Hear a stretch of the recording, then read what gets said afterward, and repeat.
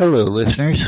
Welcome to the Labor Know Your Rights podcast, brought to you by the National League of Justice and Security Professionals, where the members come first.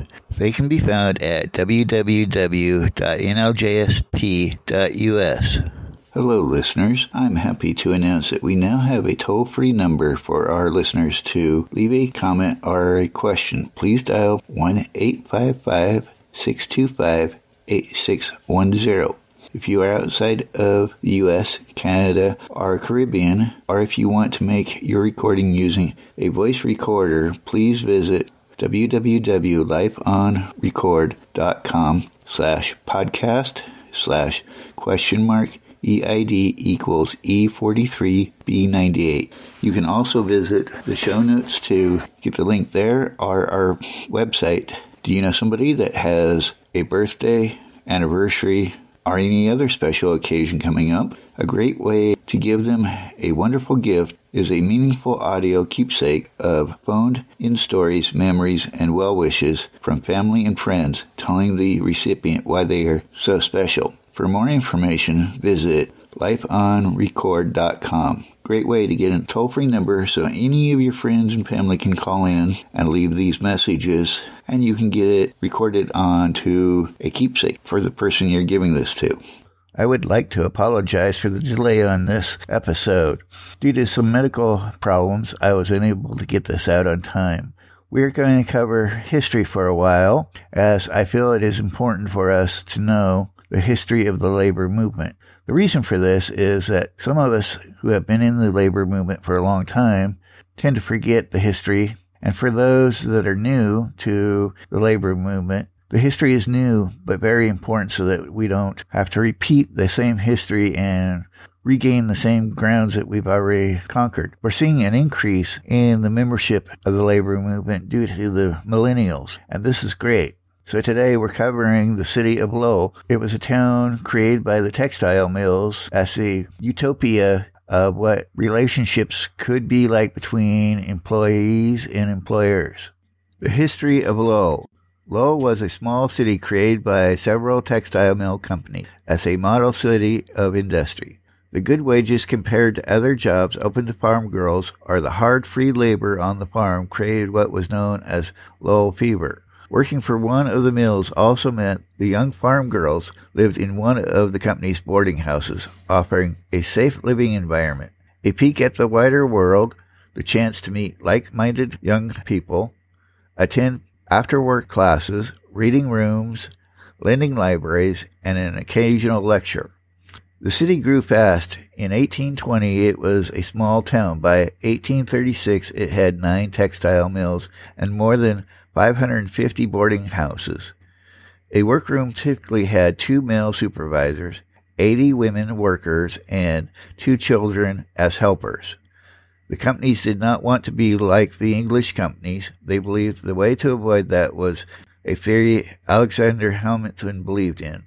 They believed that by employing female workers who were not otherwise engaged in any but home crafts and whose ability for the first time to earn a salary would be welcomed by their families. The husbandman experiences a new source of profit and support from the increased industry of his wife and daughters. Hamilton advised, in general, women and children are rendered more useful and the latter more early useful by manufacturing establishments than otherwise would be. We can see that in Hamilton's time, sexism was rampant and that companies truly felt they were really doing things to help out women. But the reality is that the women were paid an average of between $2.25 to $4 per week, with men earning $4 to $12, with the mills deducting $1.25 per week from all, meaning some women cleared $1.25 per week or less than 2 cents an hour for 72 hours. The pay was better than most farm girls received at home.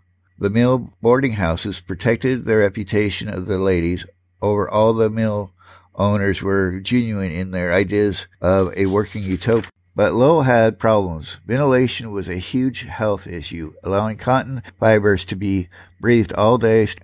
stretching out, a term meaning an increase in the number of machines a single worker was responsible for. Records showed employees being fired as early as 1826 for misconduct, impudence to overseers, circulating false stories, levity, and complaining about wages. In February 1834, the mill paper wrote an article about the mill closing. This was incorrect, but profits were down and a 25% wage reduction was in the works.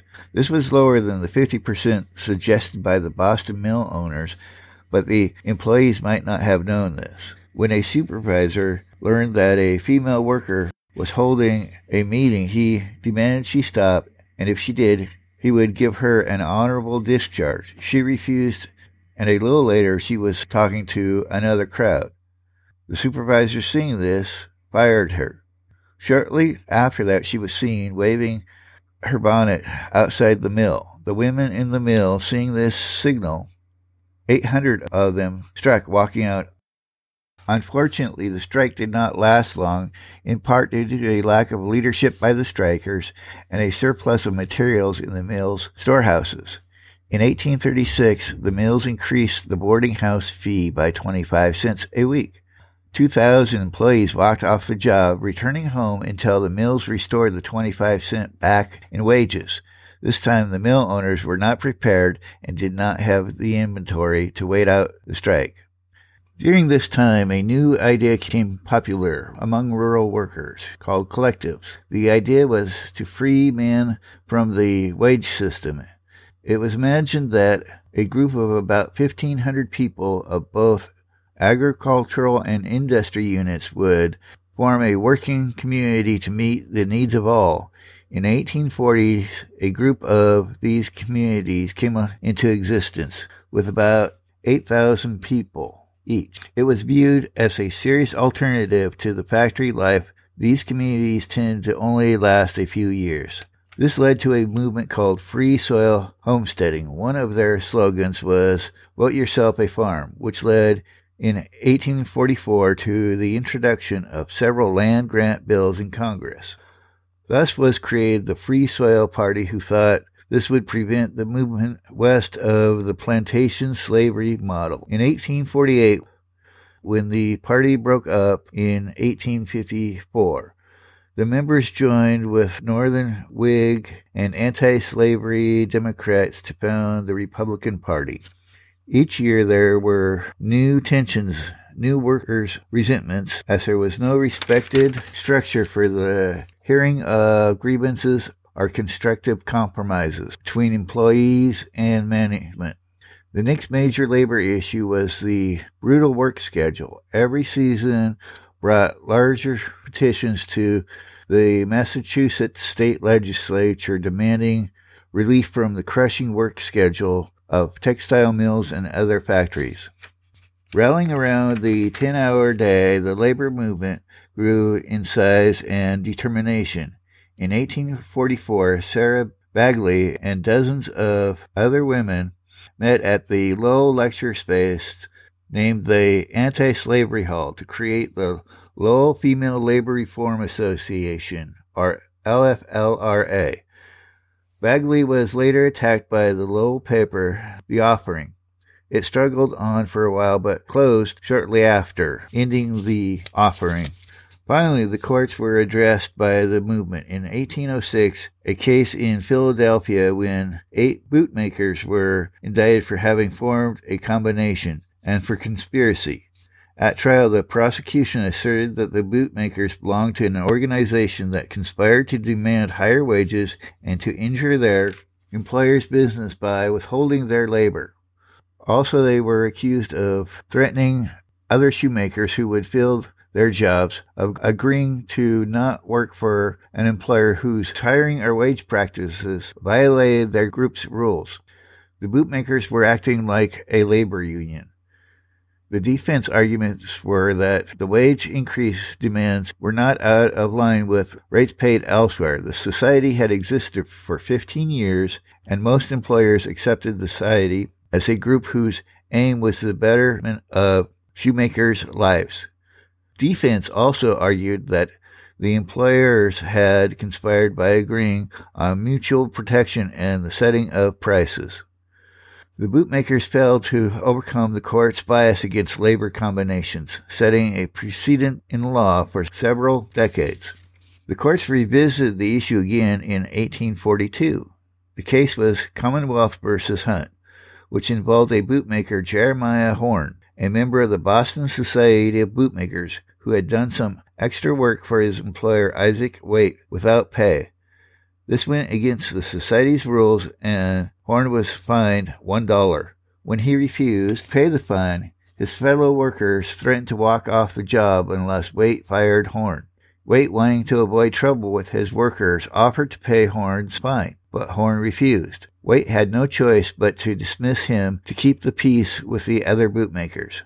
Horn denounced the society in explicit terms, so irritating the members, they insisted he pay a fine of an additional $6 for slandering the group. Horn filed a complaint with the district attorney, who charged John Hunt, the president of the bootmakers, with criminal conspiracy. This case was lost, but was appealed to the state Supreme Court. The judge overturned the decision, stating that a combination would have to have as its goal to accomplish some criminal act or unlawful purpose. This ruling gave the labor movement a legal leg to stand on. In 1845, Sarah Bagley and others held a meeting at Lowell Town Hall with over 1,000 Lowell workers attending. They submitted a petition with several thousand names of Lowell operatives. It was reportedly 130 feet long, to the Massachusetts state legislature demanding the 10-hour day. The petition did no good, as the legislature deemed that it was not up to the state to tell industrialists how to run their businesses. In fact, they did nothing on this issue until 1874. By the late 1850s, Lowell's golden age had ended. This was brought on by two factors. First, the economy had slowed down, creating far less demand for textiles. And secondly, the industry had moved to hiring immigrants as they could pay them less. Working conditions did not have to be improved, and housing could be just a form of a camp versus boarding houses.